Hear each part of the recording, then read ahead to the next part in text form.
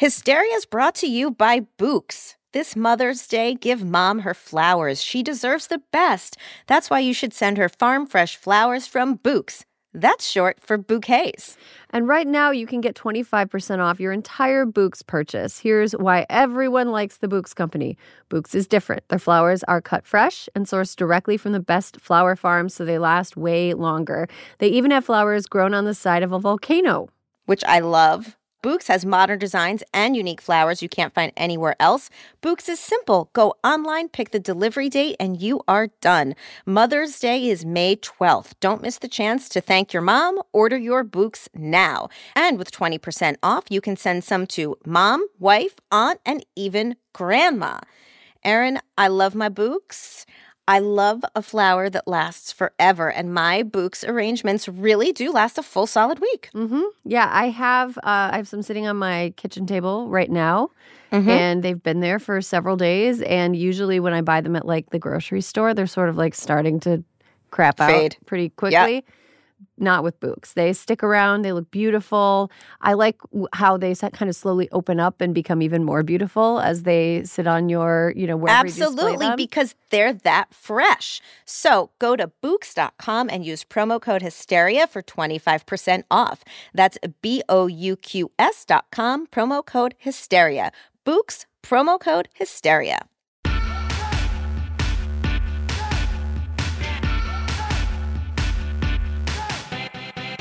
Hello and welcome to Hysteria. I'm Erin Ryan. I'm Alyssa Mastromonaco. Alyssa, I have a question for you. Yes, Erin.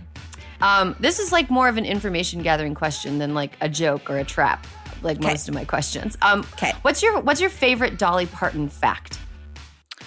My favorite Dolly Parton fact is that she once lost a Dolly Parton lookalike contest. What? Yeah. Oh my God, I love that. I have several favorite Dolly Parton facts. One is that she's been married forever and we don't know what her husband looks like or anything because she's just like completely private. I also love the fact that when she and her husband go out, she doesn't go like full glitz. She just looks like a normal Southern lady who's like, had work done, but that's it. And so she's like incognito. People don't recognize her when she goes out. I always love that. Here's another Dolly Parton fact to add to the fact that she's just like one of the greatest Americans, one of the greatest living Americans for sure. Dolly Parton and like Jimmy Carter and like Sherilyn Ifill. There's like a handful of greatest Americans.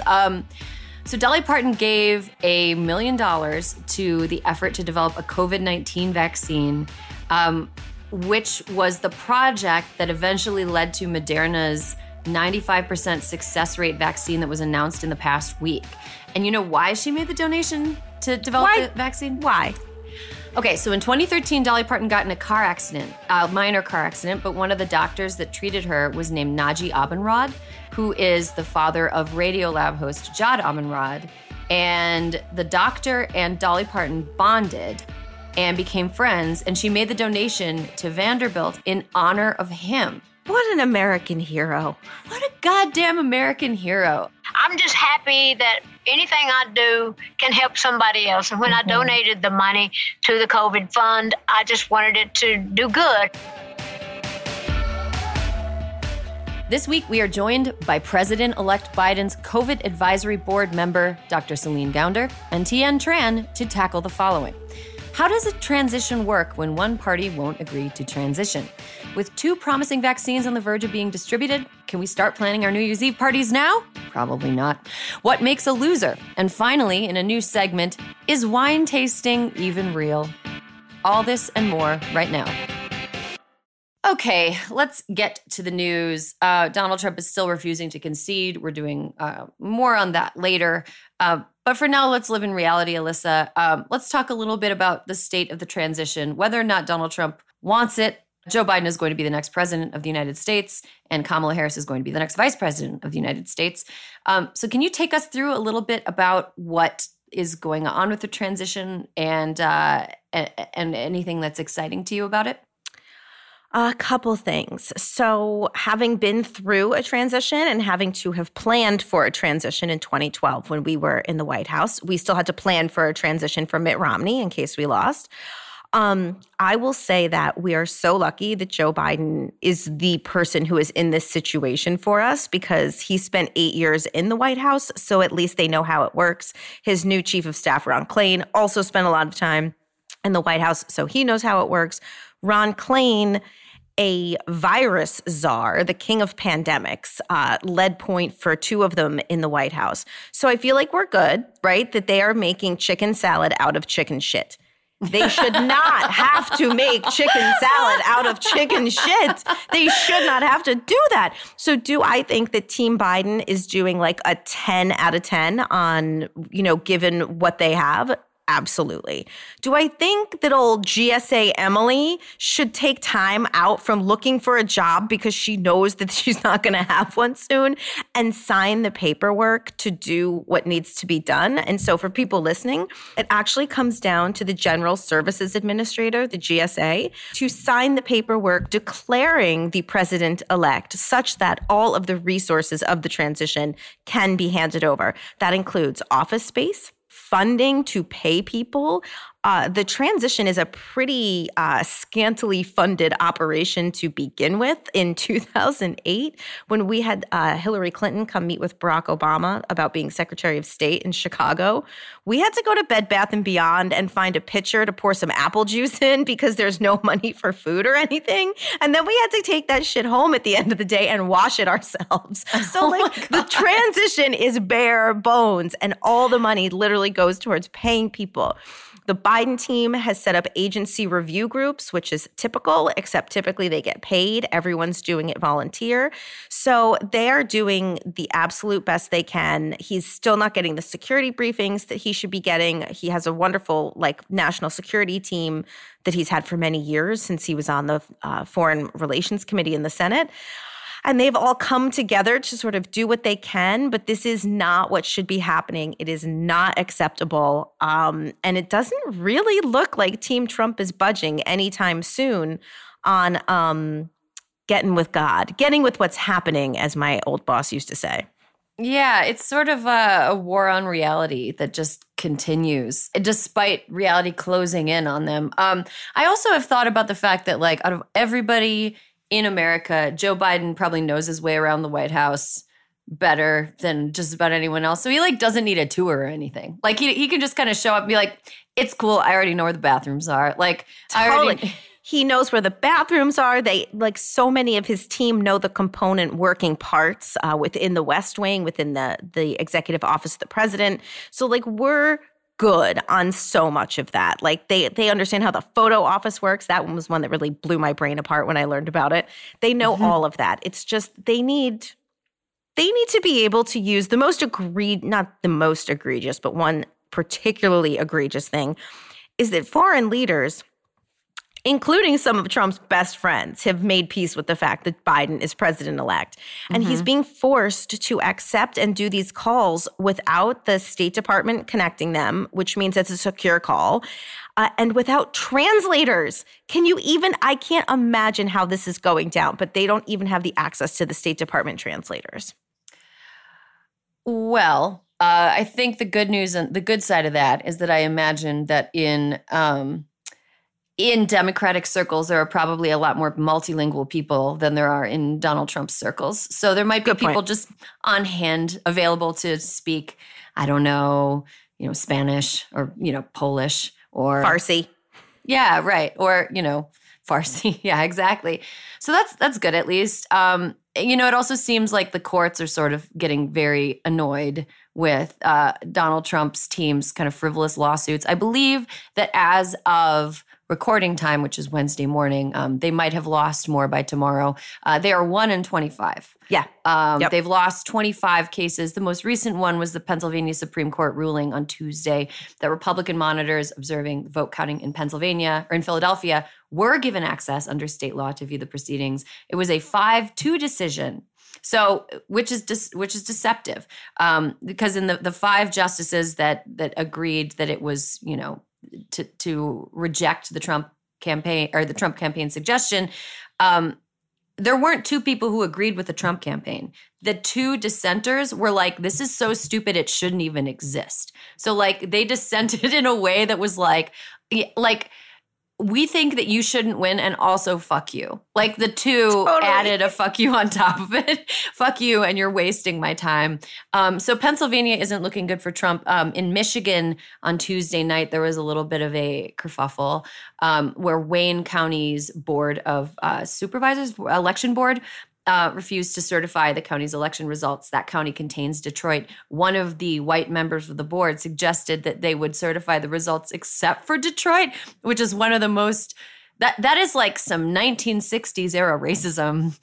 Like it's not even like modern day racism. It's like antique racism, like restored to its like, you know, it only uses leaded gasoline racism. Like that's how old that racism is. And then there was an outcry everywhere. And eventually the board did reverse. And instead of being deadlocked 2-2 on partisan lines, the board decided to certify the election results, which means that Michigan's election results are now certified. Trump's path to victory has been non-existent since people showed up to vote.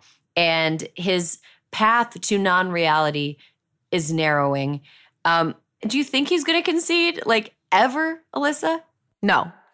He's not going to concede. He is going to be like, I had like a whole thing in my head, I think, about what he would say.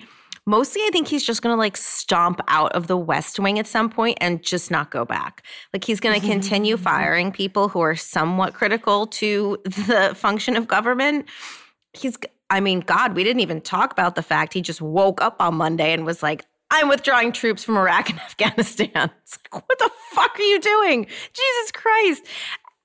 I mean, we have to just hope that people don't do what he says. But at some point, he's going to run out of things to stop doing, and he's just going to have to leave.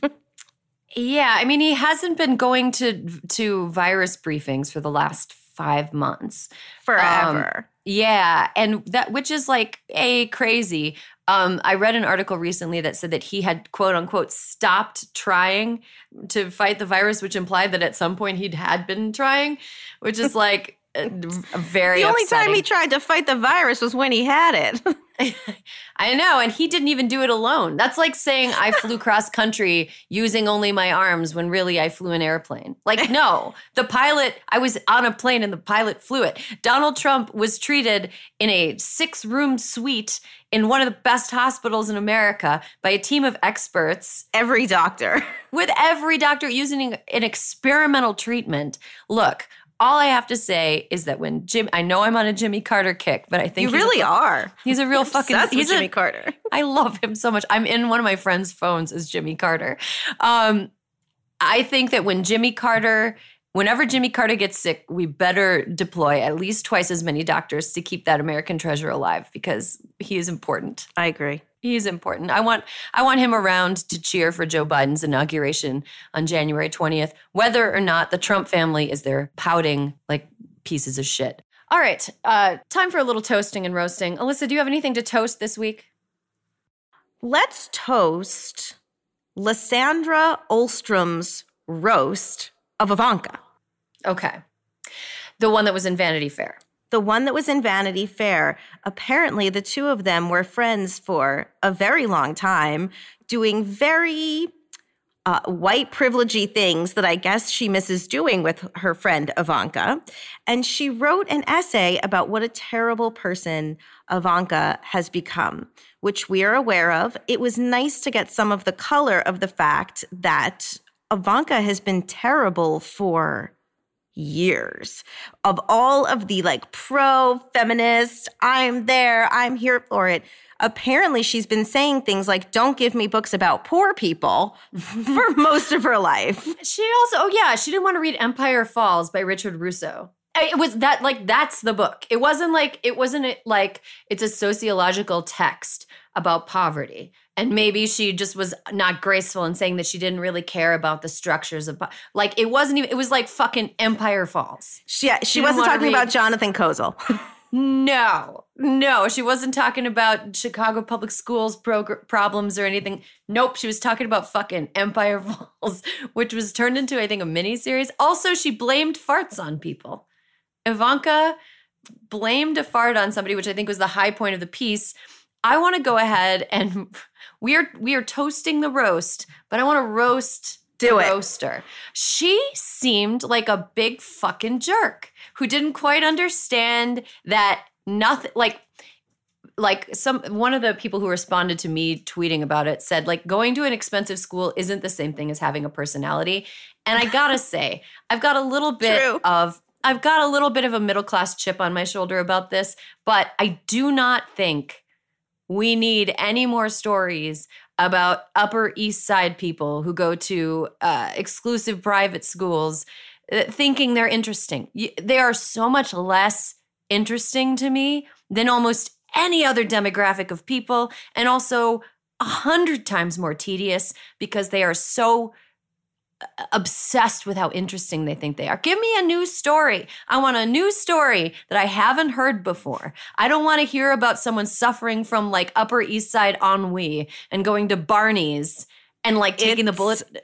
It's so true. Literally the premise of The Undoing on HBO Max right now. I am not watching it because it's like, I do like Nicole Kidman and I do like a good coat, and I feel like the show has a lot of Nicole Kidman and a lot of great coats. I just find that whole world very boring. I'm not, like, do a new thing. Do something interesting. I don't know. Like, no, I agree with you. I just, my toasting of the roast was mostly that I like that people can now see Ivanka isn't someone who turned on the nasty when she got into the White House, and therefore she cannot be redeemed once she leaves the White House. She's been a dick for a long-ass time. Yeah. I mean, look, nature versus nurture, whatever. But I think that she's really leaned into her nature with her nurture. She is, the child of a real terrible person, and she's really leaned into it. So, I think that while I do find these like tell-alls a little bit tedious, I do begrudgingly accept the fact that for the next N number of years, we're going to be getting all these tell-alls from people that used to be friends with people who are Trump family members who hate them because they're also probably bad people too, because it's kind of bad to write an essay about your friend sucking. Okay. Do we have any more toasts this week? You had a toast, right? I had a quick little toast I'd like to make to Jennifer O'Malley Dillon. She was the very successful campaign manager for the Biden campaign, who is now going into the White House as Deputy White House Chief of Staff, which is the job I had, and she's going to crush it. I was emailing with her last night, and I'm like, girl, what did you do? From running a campaign to doing this, like, you got to go take a break. But she will be awesome, and she's got little kids, and she's just fucking plowing ahead. And anyway, we're very excited for her, and we wanted to take a second to toast her after the New York Times forgot her a couple weeks ago. So unbelievable. Like, what a good way to not start off on the right foot with the Biden administration. Like, for all of the somewhat founded, and I'm saying this as a member of the press, critique of the Obama administration's availability to press. I think that maybe starting out with his vice president's presidency, snubbing Jen O'Malley Dillon was probably not a good call. Probably not a good call, but I hope that she enjoys whatever satisfaction she gets from whatever penance she makes them pay. What a blessing. I would accept that as a cross stitch on my wall. Right? Amazing.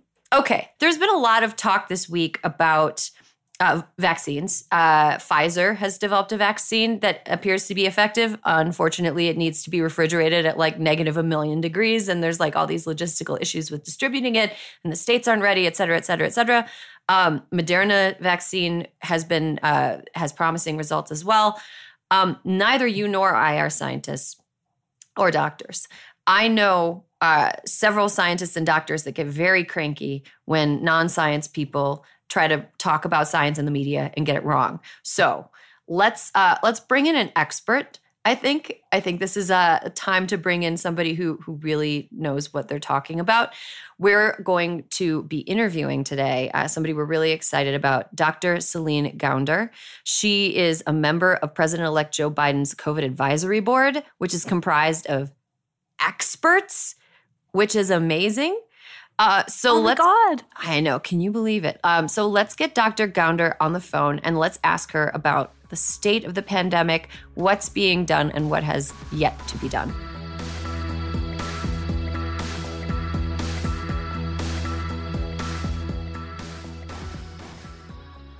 And welcome back. Today, we are thrilled to welcome one of the members of President-elect Joe Biden's COVID advisory board, Dr. Celine Gounder. She's a clinical assistant professor at the Department of Medicine at NYU Grossman School of Medicine. She's also an epidemiologist and an infectious disease specialist, exactly who you want guiding the president. So welcome, Dr. Gounder. It's my pleasure to be here. We're so glad you're here. We have a lot to talk about today. There's 2 promising vaccine trials, a lot of depressing data, one looming holiday that centers on activities that, according to medical experts, would be very, very stupid to celebrate traditionally, given all that's going on.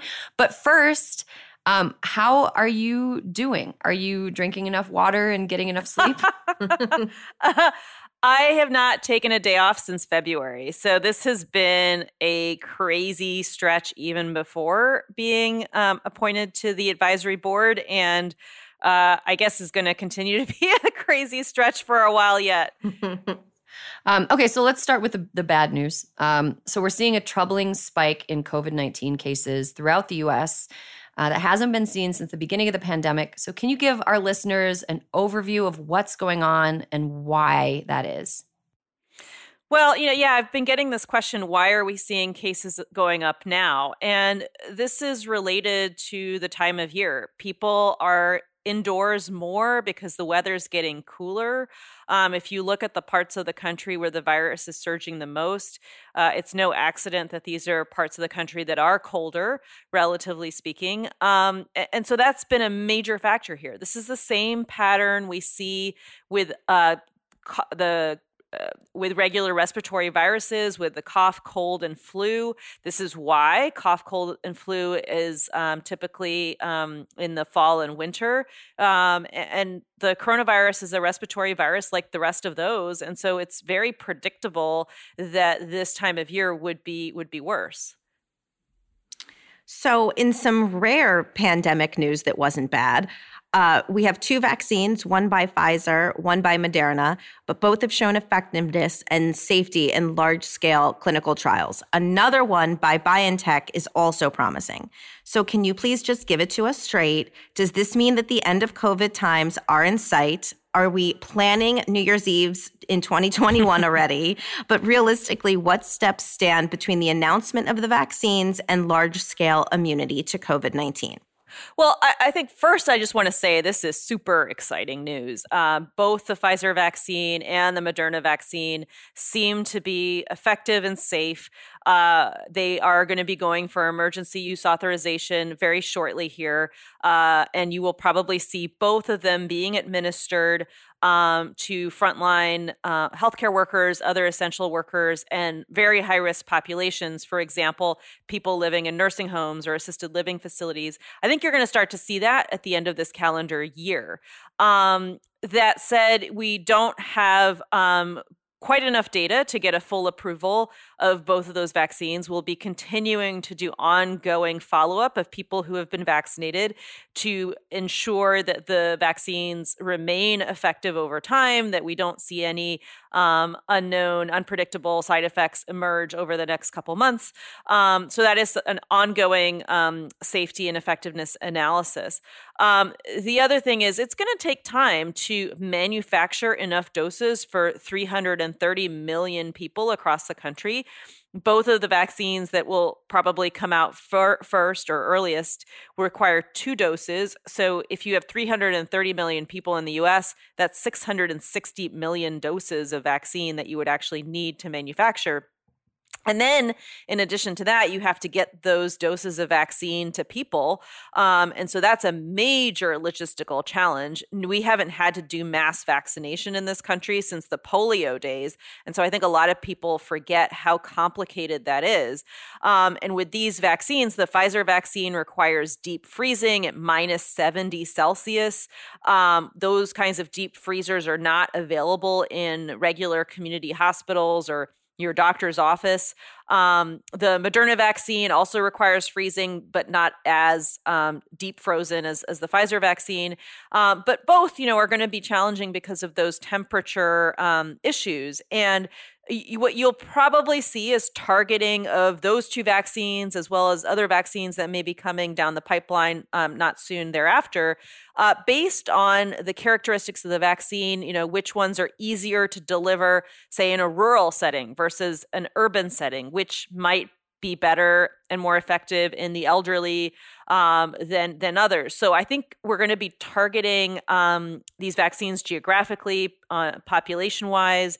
And so you may not see the exact same vaccines used in every different setting. So basically a massive logistical and public messaging challenge. Got it. Yeah, because people are also going to have to line up and want to get vaccinated, right? So even if we get the vaccine to your local CVS, will you go and receive it? So the messaging is no small part of this. Does the anti-vaxxer community worry you at all here? Yeah, I mean, and I think people have good reason to be skeptical and hesitant to get vaccinated. And there was already a very strong vaccine hesitancy streak among Americans before COVID. And I think that's only gotten worse, really, during the pandemic, which is unfortunate because, of course, this is one of our best tools to address the pandemic. And I think there's a range of reasons people are skeptical. You have people who don't want to be told by the government what to do. You have people who are skeptical and suspicious of pharmaceutical companies. You have people that are worried about the politicization of the vaccine approval process. And is this truly a safe vaccine? You have people who believe natural is always the best way. And even more reasons beyond that. And so really what we need to do is map all the different reasons why, all the different populations and how, subgroups and how they think about this. Listen to them. That's where this has to start. Really hear their concerns. And then try to identify leaders from within those communities, people who we can sort of help arm with information, with the best science, but then really empower them to be the ones reaching out to their community and encouraging them to get vaccinated. So it sounds like a lot of work ahead. According to the Washington Post, in the past 5 months, President Trump has attended 0 Corona Task Force meetings, but has gone golfing 25 times. As an infectious disease specialist and human living in this COVID area, what's it like watching how the Trump administration has responded to the crisis? Is it frustrating to watch this administration's blasé attitude? And of all the non-golf balls that Trump has dropped, which ball do you think he's dropped the hardest? Hey, I wish I could have had time to go golfing 25 times in the last year. I wish I could have had time to just take an evening off to watch a movie with my husband. I haven't even been able to do that. Priorities, right? In terms of balls dropped, I think it's not even a ball dropped. It's a ball that I don't even know what the right analogy here is. I think the whole mask debate, the politicization of masks, I mean, that's like politicizing the use of toilet paper. Masks are a basic hygienic tool. And so the idea that we would politicize one of our most effective tools for preventing transmission in this moment, it's cheap, it's effective, it doesn't shut down the economy, it works. It is really frustrating. Now, I will say people are getting better over time about wearing masks. The latest surveys would indicate that over 90% of Americans are wearing masks at least some of the time. They're not doing it all the time. They're not perfect about it. But that's much, much improved over what we were seeing earlier during the pandemic. So I think that's promising. I think another major area where the ball was dropped and hidden, or whatever again analogy you want to use, was testing. I think in the beginning there were some real missteps with the rollout of testing. Some of that was on the scientific front, some of that was on the political front. And then this active discouragement of testing, saying we're just testing too much. I mean, what you have to understand about the coronavirus is that I think of it like an iceberg. And so the part of the iceberg that's above water, that's the people we see getting sick. Those are the people we see going to the hospital and dying. And that's a lot of people. But the bigger part of the iceberg is underwater. It's invisible. It's the people who have few or no symptoms, who don't even realize they have it, but they're transmitting.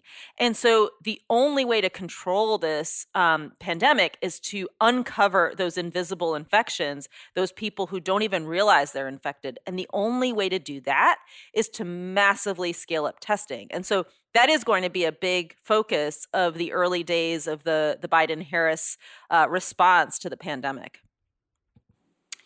As a member of President-elect Biden's COVID advisory board, are there any things other than COVID that you are advising them to prioritize? And are you feeling optimistic?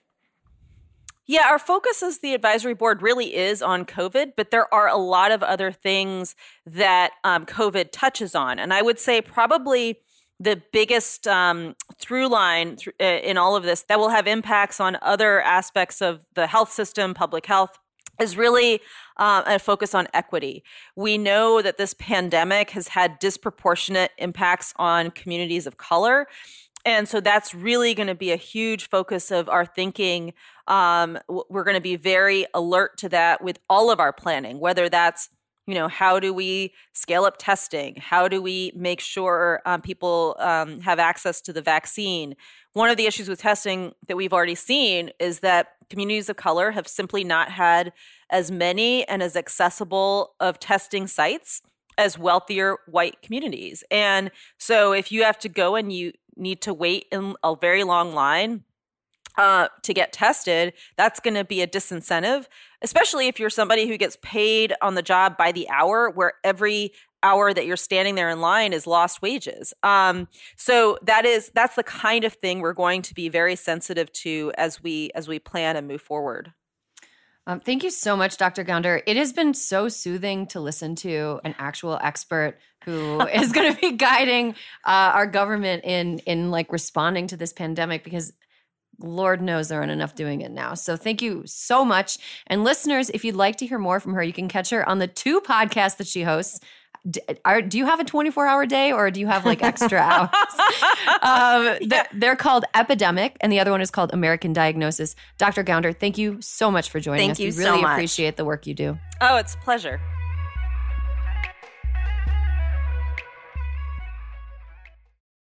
This episode is brought to you by IQ Bar. Power up your life with superior brain and body nutrition products from IQ Bar. Their plant protein bars are the perfect low-carb breakfast. Their IQ Mix zero-sugar hydration drinks replenish electrolytes. And their IQ Joe mushroom coffees will keep you focused all day long. Start each day right with IQ Bar's brain and body boosting bars, hydration mixes, and mushroom coffees. Their ultimate sampler pack includes all 3. IQ Bar empowers doers with superior brain and body nutrition. All their products are entirely free from gluten, dairy, soy, GMOs, and artificial sweeteners. And today, Hysteria listeners get an exclusive offer of 20% off plus free shipping.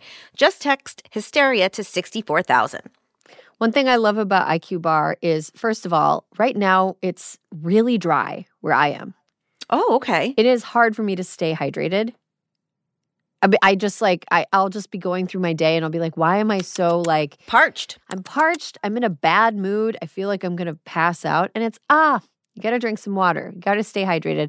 I really like their IQ Mix zero sugar hydration drinks because it allows me to rehydrate myself at a time when I feel like the atmosphere is trying to take all my moisture away. Well, and sometimes you need more than just water. Sometimes you need more than just water. I also love IQ Bars because I love a portable breakfast. I love a grab-and-go breakfast, no dishes. Love something I can walk around holding and eating. I like something I can eat in my car without endangering the lives of me and every other motorist on the road. A breakfast burrito, Not the safest thing to eat behind the wheel. IQ bar, go ahead and do it. Good for you. Great ingredients. Helps you stay focused and alert throughout the day. And and you don't have to dirty any dishes. Refuel smarter with IQ Bar's Ultimate Sampler Pack. That's 7 IQ Bars, 4 IQ Mix sticks, and 4 IQ Joe sticks. And now our special podcast listeners get 20% off all IQ Bar products plus get free shipping. To get your 20% off, just text Hysteria to 64,000. Get your discount. Text Hysteria to 64,000. That's HYSTERIA to 64,000. Message and data rates may apply. See terms for details.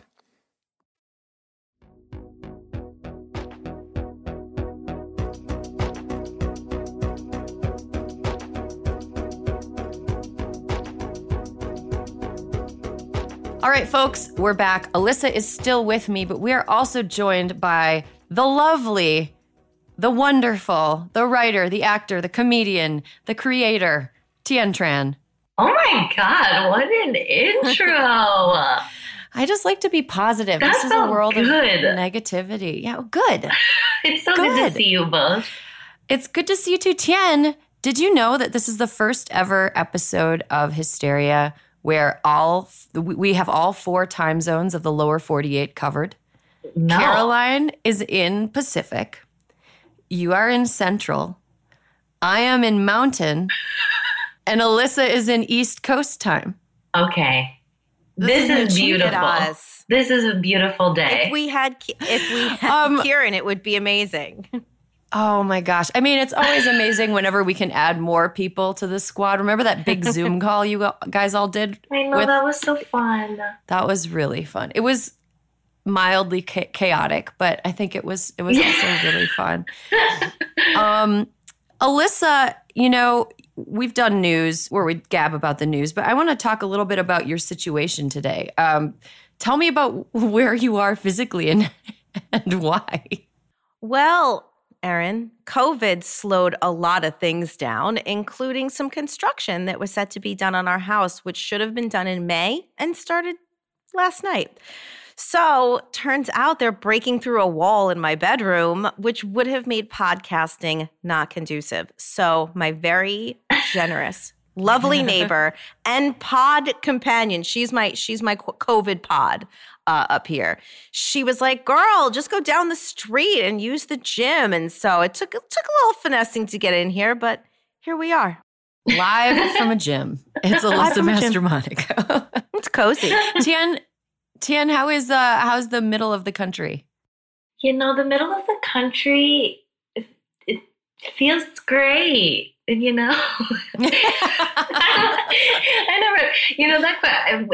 I feel like if I say something bad about the Midwest, people will come for me. And I love the Midwest, but I do think that we're not handling the COVID as well. We are a hotspot, which is cute. Otherwise, just also podding with in-laws. Pods are great. Really, they are a lifesaver, I must say.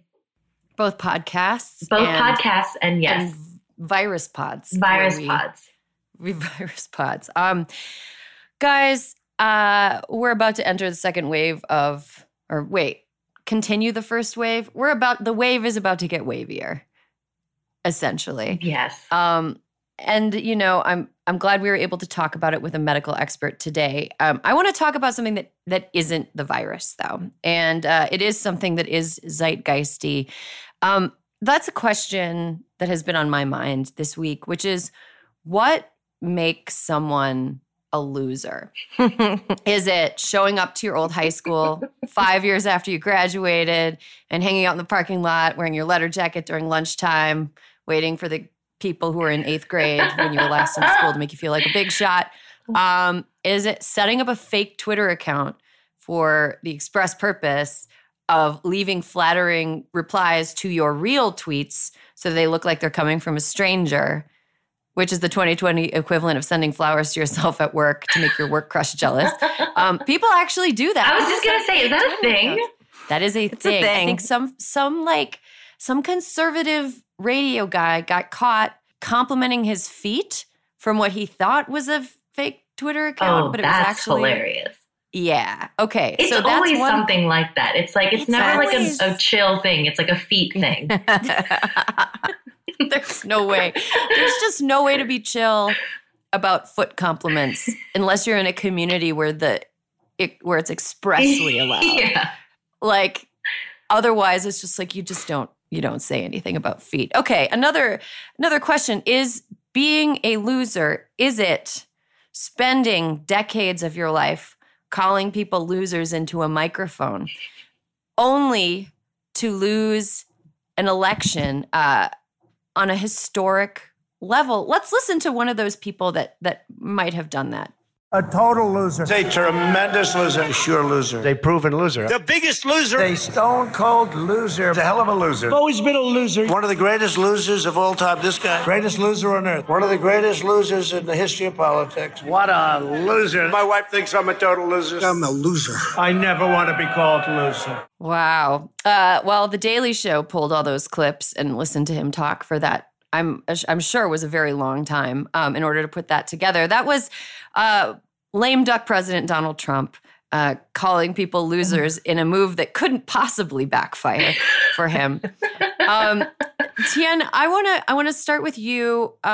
What do you make of the president's kind of sore loserdom post-election? I mean, it's so predictable. I think that's the thing that has been the most annoying to me, is that it's exactly what I thought he would react as. Like this inability to gracefully concede and this inability to just embrace loserdom. And he has not at all. Something that was really satisfying to me after the election was I was with my in-laws and we were driving back and forth through the Midwest. And there are parts of Illinois that, there were a lot of Trump signs, and it felt so good. And I honestly don't think I ever even really call people losers or use the phrase loser. But as I was driving past all those signs, my partner was driving, and I would just point out the window and go, loser. And it felt so good to shout these out at these big Trump 2020 signs on hay bales. It felt so cathartic. And shouting that out while he's still, undermining our institutions and not losing gracefully felt like a tiny moment of reprieve for me. So you agree with Donald Trump on something then? You agree that it's fun to call people? It is kind of fun. When people deserve it, I think it feels really good to yell. And when you vote for white supremacy and racism and xenophobia and sexism, in this moment, I'm just going to shout at your hay bales painted with Trump 2020. I don't think that hurt anyone. No. I mean, the hay bales can't hear you, I don't think. Right? I don't think so either. I don't think. Alyssa, I think Tien touched on something really important, which is that this is annoying. I think that Donald Trump thinks that he's owning the libs or making us upset, but I feel primarily annoyed. Do you share that feeling, or do you have any real fear underneath it? I mean, I do think that I keep saying Vice President-elect Biden. I think they're doing a very good job of doing everything they can do right now, right? But them doing 100% more than they should have to do doesn't mean that it's okay, right? Mm-hmm. That we're going to be okay. They're largely staffing everything with volunteers because they don't have money to pay anything. Why should that have to be when Donald Trump won by way less than Joe Biden won? President Obama had him in the office the next day. Everything, the keys of the transition were turned over to them. And mostly, he just fucking lost. It's over, dude. It is over. And you know how I know it's over, Tien, to your point, is that end of last week, the hardcore MAGA in my neighborhood, Those fucking signs were down. The flags were away. It was just Christmas now, people. It is just Christmas. They have moved on. They're like, and it's funny because there was like a bit of a, I like all through the fall, I talked about sign wars, how like up here, it was really just like lawn signs were bigger and badder than ever. And the best is it was just a fucking standoff on Schneidertown Road because as long as those MAGA signs were up, the people were keeping their Biden signs up. And then as soon as the Trump, there was one house that was so super MAGA. It was like Halloween, but with MAGA designs. Okay, and they that's just fucking terrifying. threw in the towel. They threw in the towel last week, and then all the other Biden signs came down because I think the Biden sign people were like, "You're losers." And we're going to remind you of that. And until you accept that, we're staying here. And so anyway, things have transitioned into holiday now up here. But no, it's like, come on. I don't want to hear again. It's like the whole upside of Joe Biden being president for so many reasons is like, let's move on. Let's not have to worry about our day-to-day existence every single fucking minute of every day. I stayed off Twitter yesterday. I got back on like this morning. I'm like, wait, who did he fire? The DHS guy for cybersecurity? Yeah. Like, what the fuck? Just go away. Yeah, there is a point where it just sort of becomes like annoying. I have a coda to the story of my dad getting his Biden signs stolen over and over again in northern Wisconsin. What? Oh my gosh. Yeah. So just to catch people up, including Tien or anybody who didn't listen to the episode where I told this story. So my dad, on our property, which is like along a highway. So like in rural areas, you just own like acreage. That's like normal. So in one of our fields along the highway, my dad put up Biden signs and they kept getting stolen. And after it happened a couple times, he made a homemade sign that said "Thieves for Trump." And that sign didn't get stolen. Oh my God. So after the election, my dad got a whole bunch more Biden signs. Like, I don't know where he got them, but he had like a garden of them. And he put them up in the field with a homemade sign that said "Free, take one." And nobody has stolen post-election. Yeah. I love mean, that it's so much.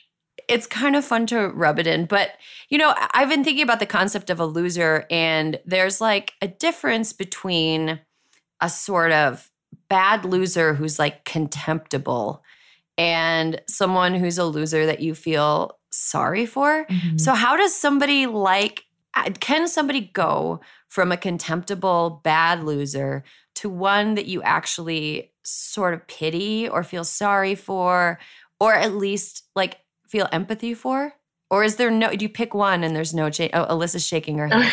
Why do you feel that like that, Alyssa? Well, I just think that it's possible to be a sad loser and transition to a contemptible loser, but I don't think the reverse is true. I think that once you are a contemptible loser, you have just forged your own path and you don't at any point sort of glide path into just like pathetic loser. Like Donald Trump is a fucking loser and he's a contemptible loser and there is nothing he will do at any point to make me feel sad for him ever. Mm-hmm. I think that also happened with the Houston Astros. Remember that guy who like yelled? Okay, there was an assistant general manager for the Houston Astros during the playoffs last year who yelled in the face of a female reporter about a player who had some serious domestic violence allegations that had played marginally well for the Astros during the playoffs. He got in this female reporter's face and like yelled at her, like the name after they had won, like in celebration. He was a bad winner. But then after that, the Astros got their asses handed to them by the Washington Nationals, and nobody felt bad for them because that guy was such a prick. Other reasons too, but that was like one that made it very easy to hate them. Tien, it looks like you were going to say something about the contemptible. Oh, I was just going to say, like, I love that question because I'm like racking my brain for any sort of movie that has that, like any sort of like rom-com or like basic movie that has that premise of like super terrible, terrible loser that like, the Christmas Story. What's the one with the 3 ghosts and the terrible A Christmas Carol? The book by Charles Dickens. Yes, the book. I could not remember it because my first, oh my God. Okay, that's my brain not waking up fast enough. My first time seeing the Christmas Carol was when Scrooge McDuck was the lead of that story. But I agree with Alyssa. Like, for Trump, or for anyone who, and your story too, I think anyone who has massive amounts of toxic masculinity, like that level of loserdom to me can never be sort of saved. Like, I think you are, if you're going to be that much of a piece of shit for a long period of time, like, one, I don't see you all of a sudden changing your tune. Like, I don't think there's something in your brain that makes you go, you know what? I recognize how terrible I've been. So like, now there's time for sympathy. I don't think that's like possible for someone who's dug a hole so deep into the ground and like shit in it for so long and then sat like, and it's like simmering in their own shit. So no, I don't feel bad for that person. I mean, I think that kind of brings something up that is interesting, because when, Alyssa, you said that people can't go from like contemptible loser to like lovable loser. The thing that came to mind for me was sports movies, which also made me realize that when you're a straight woman and you marry a guy, you basically are signing a contract to just hang out with a straight guy mostly for the rest of your life. And so you end up being kind of influenced by straight guy culture, especially during pandemic times, because I was thinking like Cobra Kai in Karate Kid is an example of like super toxic masculinity, but at the end it's like, hey, you fought good, you know, or like, but I mean, that's essentially a fable. Yeah, that's true. Or Ice in Top Gun. You know, he goes from chomping his teeth menacingly at Tom Cruise in the locker room to begrudgingly offering his congratulations. I mean, so he goes from like contemptible to sort of like, I got to admit you're cool. Or like in Mighty Ducks 2, the team from Iceland, at the end of the game, they're like, good job. Even though the whole time you were supposed to hate them. There are, However, in Miracle, the movie about the 1980 hockey team, the Russians, contemptible. Americans win. Russians still contemptible. Soviets. That's true. Soviets. That's true. That's Soviets. true. Yeah, not the Russians. Going back to the Mighty Ducks 2 thing, I remember watching that the first time and being like, they had the team be from Iceland because whoever wrote this script doesn't know where cold weather is. Oh my God, I did not put It's like the good hockey team from Iceland. And really it's all a bunch of like, you know, people who are like into kind of, I don't know, collective government and like music and like Bjork-esque people and Land of Fire and Ice. Anyway, so let's pivot from, you know, the kind of overall taxonomy of the loser, like the one that you feel sorry for versus the one that you kind of just hate. I was thinking a little bit about the weaponized pitiable loser. Like, I was thinking about like in the world of comedy when there was a sort of Me Too reckoning that is still like ongoing happening. It seemed to me that a lot of the men who were implicated or who had exhibited a pattern of bad behavior had sort of weaponized their status as a pitiable loser. It's like, I couldn't possibly do anything wrong. Like, I'm just a loser and a nerd. Like, Tien, have you ever noticed loserdom being weaponized in a kind of insidious way like that? I mean, I think what you said about stand-up comedy, it's such a complicated, tricky area because, like, to me, it's so clear-cut that if someone in a position of power, like a Louis C.K. or someone like that who has, like, had a history of behaving poorly, can, like, fall away and his work allows him for people to empathize. Like, his work and his stand-up and his shows has allowed people or has let people be like, he made me laugh once, so like he has to be good. Like, he made me feel better in a tiny moment, so we can't just like banish him. And I don't think there's anything to like banishing people. I think there is some room for trying to figure out a road to redemption and not like, you know, condemning people to loserdom. But in those situations, they never are. Like, they never actually are lost of like, they haven't lost their fandom, they haven't lost their fan base. And so I think when he pops up or like when any of those people pop up everyone's so excited to see them because, like you said, they've weaponized it. They're like, man, he didn't get to talk on stage for like a year. It must be so hard for him. And it's wild to me. Mm-hmm.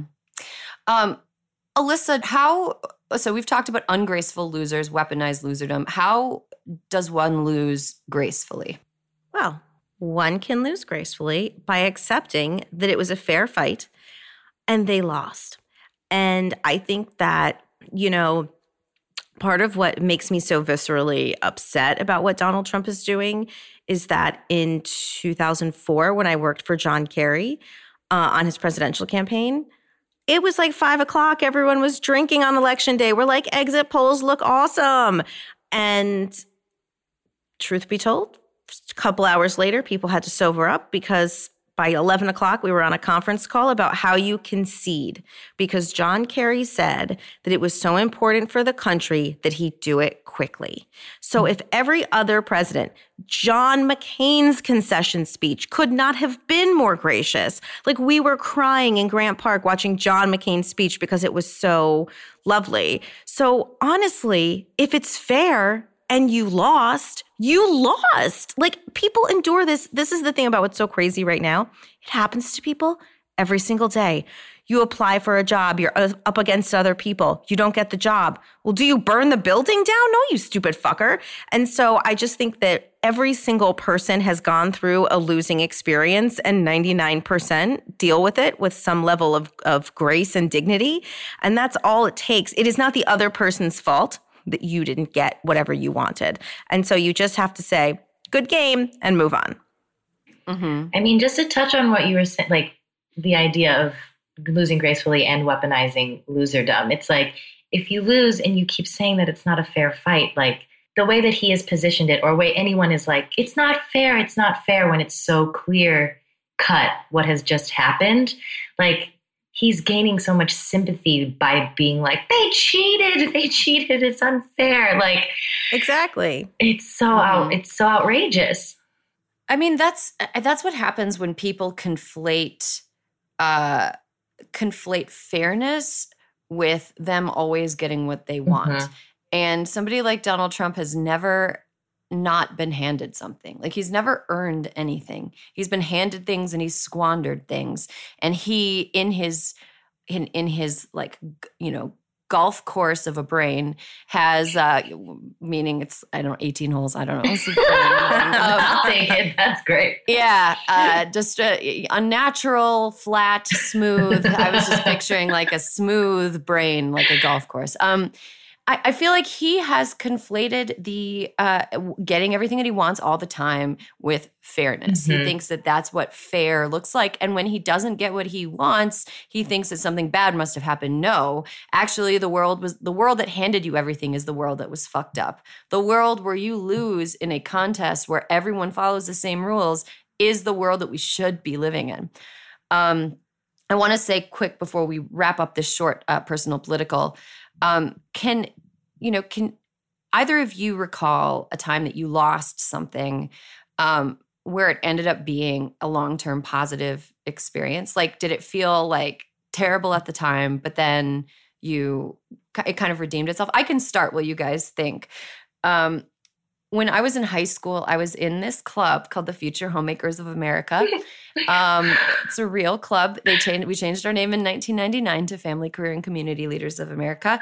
I was in it because my school had a really active chapter, and the chapter advisor, who was the home ec family and consumer ed teacher, was very, very convincing. She was like, Erin, you're going to be in this club and you're going to do shit.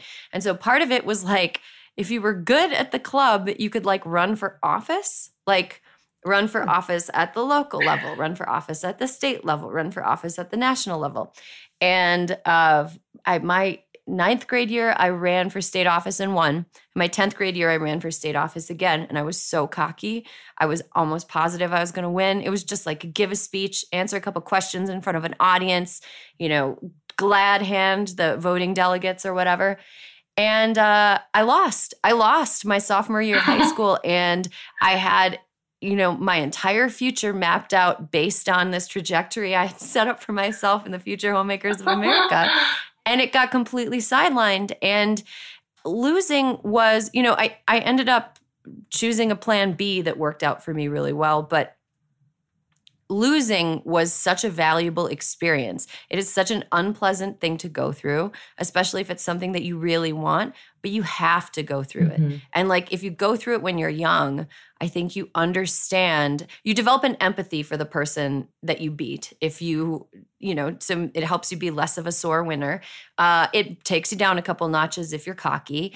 And it helps you develop like kind of problem solving skills. Okay, now what do I do? I think now what do I do is one of the most important thought processes that you can develop as a growing person, like figuring out what else to do. So that was my losing experience. Just to coda it, I did end up being a national officer of the Future Home. Okay. and later, the Wisconsin state president. So it all turned. Whoa. Okay. Wow. Yeah. Any future homemakers of America listening can give me a holler. I've got a quite a backstory, guys. Okay. Do either of you have a loser story? I have one. I have one. Go ahead, Tien. Okay.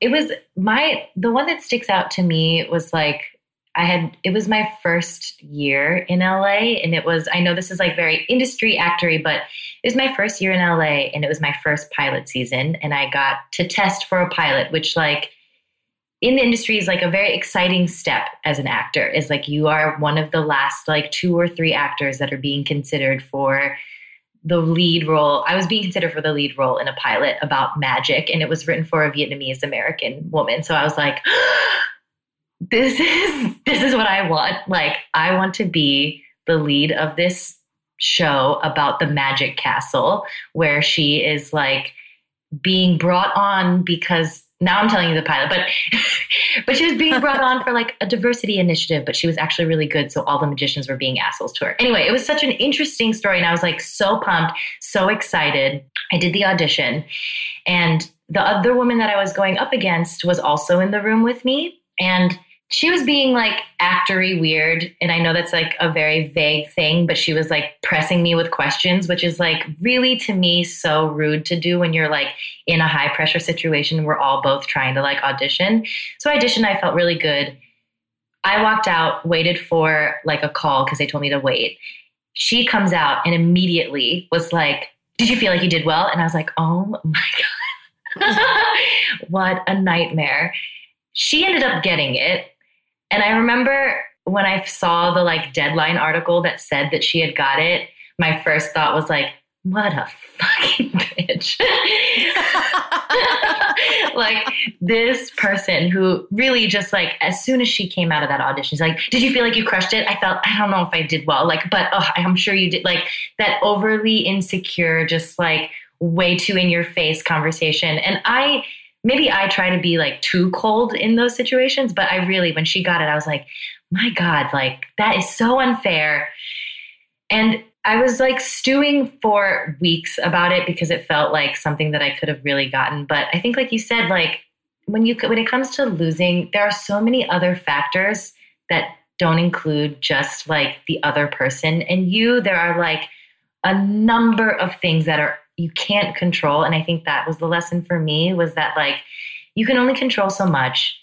You can't put all of your angst on this other woman who you think behaved poorly after the audition. Like you can only control what you did in the room, and it didn't work at that time, but like you can learn and grow from it. So I think the message of like, what do I do now was very much ingrained in me after that. I was like, all I can do is go in and just ignore other people and don't be wild. And don't ask. I mean, I also learned not to act like her after audition. So don't read the industry papers. Like, don't read them. They are rage generators. They really are. They only exist for people to, like, I get excited when I see somebody I know has done something cool and it's announced in Deadline. That makes me happy. I think I'm missing the part of my brain that is, I'm supposed to get mad about that when I see other people doing cool shit.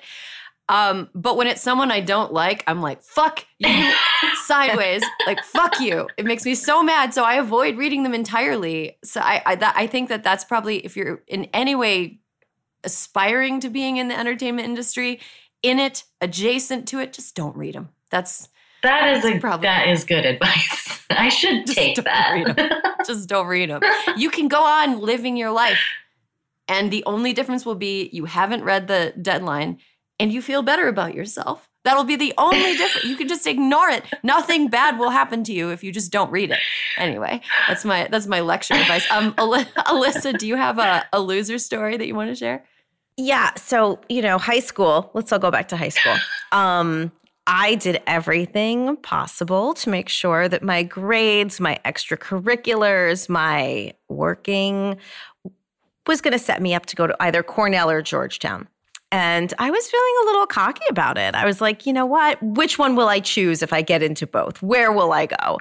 And so I was so confident that my parents took me on a trip to Washington, D.C. in early April. Must have been Easter, early April of my senior year. I bought Georgetown sweatshirt. I bought Georgetown car sticker. We got home and opened up the mailbox. I got rejected from everywhere, like everywhere. No to Cornell, no to Georgetown. I considered Brown my safety, got rejected from Brown. And so truthfully, here's how I feel about it. I became a catamount in Vermont and then a badger in Wisconsin. And I think that I would have ended up uncool if I didn't go to those two schools. It's like there I learned how to make it happen. I had friends from all over, like normal people who were my friends, not like everyone who was trying to be smarter than everybody else. These were kids who were like, I'm just stoked I got in here.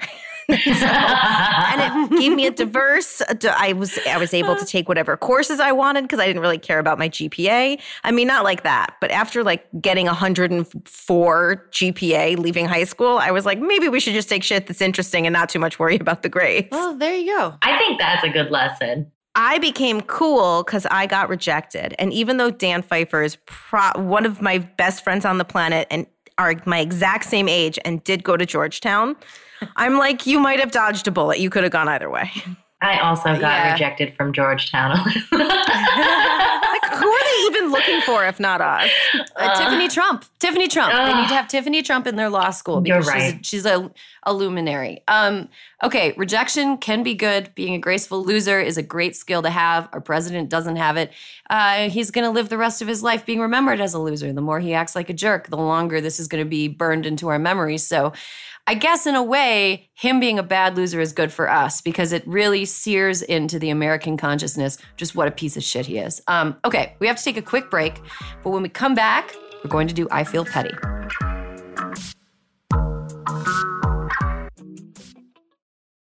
I live by routines, but I especially love my same-day delivery routine with Shipt. And my shopper knows this about me. When Sunday rolls around and I place my weekly stock-up order, Joe sends texts from the aisles. Wilted lettuce? Nuh-uh. Hard pass. Deal on my favorite sparkling water? Whew. Grab two. Fresh flowers just because? Sounds like a delightful idea. If you love routines that work for you, get Shipt same-day delivery. Shipt. Delight in every delivery. Learn more at shipt.com/hi.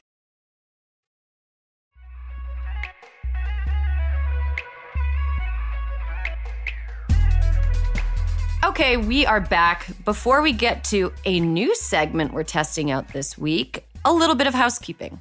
Thanksgiving is around the corner. It's a tough time this year. We're not going to be able to be with our families and celebrate the way we normally do, but there's still a lot to be grateful for, so we want to hear from you, dear listeners. What are you grateful for this Thanksgiving?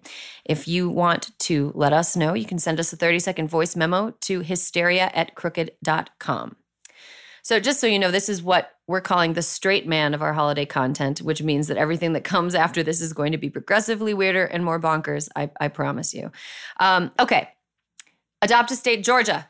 The race hasn't officially been called yet, but Biden won more votes from Georgia voters than Trump, proving that Georgia is winnable. So many voters turned out on both sides that neither candidate in Georgia's 2 Senate races finished with over 50% of the vote, which means we're headed to 2 Senate runoff elections in January. Control of the Senate is riding on these 2 races, and they're tight. But John Ossoff and Reverend Raphael Warnock have a shot to win and flip the Senate. That means that we won't have to look at or listen to Mitch McConnell dictating the agenda of the Senate, which would just be wonderful for everybody. That's why Vote Save America is back with Adopt a State, Georgia edition. Sign up to Adopt Georgia at votesaveamerica.com/Georgia and keep an eye on your email for the best ways to help organizers on the ground. They flipped this state for Biden and Harris. Let's help them finish the job. And lastly, big news, guys. Alyssa and I have been working with the Crooked merch team to bring you some awesome new Hysteria merch just in time for the holidays. You can head over to the Crooked store today to check it out. There are now Fuck That Guy mugs, Sexism is Boring t-shirts, and a hoodie that says the revolution is not glam in a very glam kind of pretty pink. There's even more on the way, so keep an eye on crooked.com/store. Okay, the house has been kept. Let's get to the new segment. This new segment is something that we are going to call Fight Club. This is where I read something that is a hot take, a controversial take that I found online, and we respond to it in a fiery manner, I suppose. Okay, so here is the take that I want to throw into the ring for the inaugural edition of Fight Club. Are you guys ready, Tien, Alyssa? Oh, yeah. Ready. Okay, so this is a tweet by somebody I follow who I really like, and she's really cool, and I think she put this out here to sort of like tweak some noses. Okay, so she said, wine is gross and also pretend. Wine is gross and also pretend. I think what she's getting at, her name's Caitlin. I think what Caitlin is getting at is that she doesn't believe that wine tasting is a real thing, and she doesn't like the taste of wine. So who wants to fight about wine? Is wine gross? Is wine also pretend? Tien. Wow. I mean, I feel like she's categorically wrong that wine is gross. Even gross wine to me is great. Like even the like in college when we could only afford the like $3.99 to like $2 chuck, $3.99 wine. I was like, this tastes like pure gold to me. Like, wow. Like, I can't tell the difference. And then as I started to, get a palate, I don't really have one, but like, wine is I think that is, I don't even understand someone who wouldn't enjoy wine. This is great. Tien is backing slowly away and holding her hands up as though she's frightened, but also trying to keep an animal calm. Alyssa, what do you think about the take that wine is gross and also pretend? Because, guys, I'm just setting you up right now. I'm going to defend this tweet. Oh, my gosh. I'm going to defend it. But go ahead, Alyssa. Go ahead and defend the tweet. I love wine, specifically red wine. And to Tien's point, I'm not some posh-ass wine drinker. My favorite wine, I buy by the case. It's called Our Daily Red. Get it? Because nobody knows what kind it is. It's just red. And that is so fine. It makes my tummy feel good. It makes my head feel good. It's like everything just is good. And it's pretty affordable. And it doesn't like eat my stomach from the inside out like hard alcohol does. It doesn't make me do stupid things. It mostly just makes me kind of awesome. Yeah. Okay. Great. I respect everyone's individual relationship with wine. I do not think wine is gross because I have enjoyed a lot of wine in my life, and I do enjoy I have very specific tastes, and once something hits the taste, it's like ding, ding, ding, great. I think the also pretend part of the tweet is what really resonates with me. I do think that wine tasting is kind of a bullshit thing. Like people saying, oh yeah, there are notes of vanilla musk in this wine. No, there's not. You're thinking about vanilla and tasting a grape. Or people saying, Josh is gonna get so mad at me for this. My husband loves wine and he's actually got a pretty sophisticated palate, and he'll be like, oh, I can taste the soil of this. It's probably volcanic soil. No, you can't. You can't taste the soil. You absolutely can't. It is the grape and it is the barrel that it got aged in. You cannot taste the fucking soil in this wine. I think wine tasting in a lot of cases is a way to, it's like a gatekeeping way to keep people from enjoying wine. Agree. I think it's great. Totally agree with you. Yes. I agree with that. I agree. Whatever wine they want to taste, they should, enjoy your wine. Tien, what were you going to say? No, I was just going to say, I agree with the pretend part in terms of just the wine tasting aspect. It's like people have a superpower that they're like, oh, you're dumb. You can't taste the like tannins in this. And I'm like, I don't know what that is. Like, I'm fucking drinking the wine. Don't talk to me about tannins. Like, do you feel bad? Like, do you have a different drunk when you have the tannin tasting power? Like, I don't think so. We're getting the same amount of joy from this. So yeah. No, I do believe that the pretend side of it. I mean, I agree. Like, have you gone to like a winery? I've had great time at a winery, but I have to go in with the mentality like when I go into like a haunted house where I'm like, this is an experience that I'm having that is contained to this place. Because like at a winery, I can like swirl something around in a glass and be like, oh, that's so interesting. That's so interesting what it's doing. But see, like, the wine. Oh, go ahead. Like not at a winery. If I do it, I'm like, I don't do this to like milk. You know, like I don't do this to any other beverage. Like if I put coffee in a goblet and swirled it around, it might do interesting things on the sides too. I don't know. It all seems very like, I don't know. The winery thing is like, I need to just like be in a mindset to be like, I need to be open to the fact that these people think this is going to be an experience and I need to buy in. But there is a buy-in from me. I am not automatically in a place where I can just like appreciate like the color of it, you know? You're not down with like someone being like, the legs of the wine. I'm like, I don't know. It's grapes. It's grapes. It doesn't have legs. It's grapes.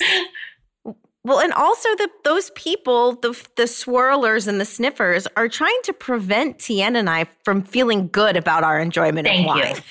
It's like, guess what? I can love that shit if it comes in a screw top. Screw top is so much easier, and it goes down smooth, and it feels great. So if you want to sit here and pretend like your fucking $500 bottle of wine legit tastes better than my Our Daily Red, go the fuck yourself. Like go away.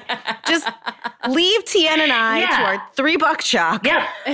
Very happy with a hint of like cardboard in the wine that I get from the boxed wine that I grab. I'm fine with that. Beautiful legs from the cardboard wine. I have had like wine picked out for me. I've like described it to like at a fancy restaurant. I've been like, here's what I like. I don't like this. I don't like this. I don't like this. I like this, this, and this. And I've had it work perfectly and have them bring me like a heavenly perfect glass of wine that tastes delicious.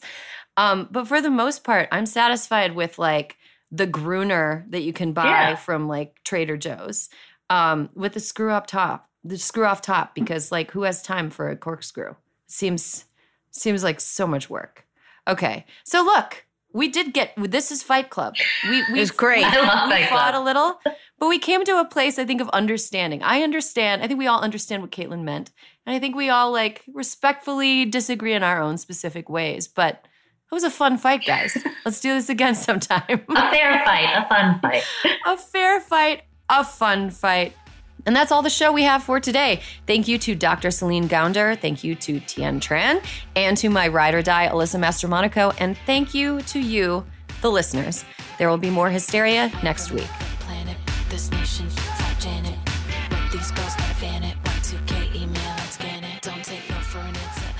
Hysteria is a Crooked Media production. Caroline Rustin is our producer. Our executive producer is me, Erin Ryan. Alyssa Mastromonaco is our co-producer, and Brian Semmel is our associate producer. Kyle Seglin is our sound engineer, and our editor is Sarah Gibalaska and the folks at Chapter 4. Our digital team is Nar Melkonian and Magic Root. Thank you to Juliet Beckstrand for production support every week.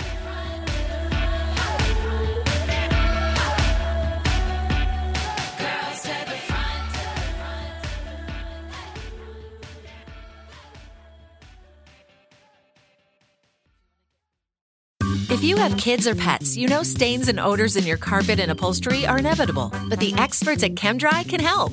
ChemDry removes odors and stubborn stains by sending millions of carbonating bubbles deep within your carpet. ChemDry lifts dirt, urine, and stains to the surface to then be extracted away, giving you a cleaner and healthier home. Call 1-800-ChemDry or visit chemdry.com to connect with your local ChemDry and learn about special offers in your area. That's 1-800-ChemDry or visit chemdry.com today.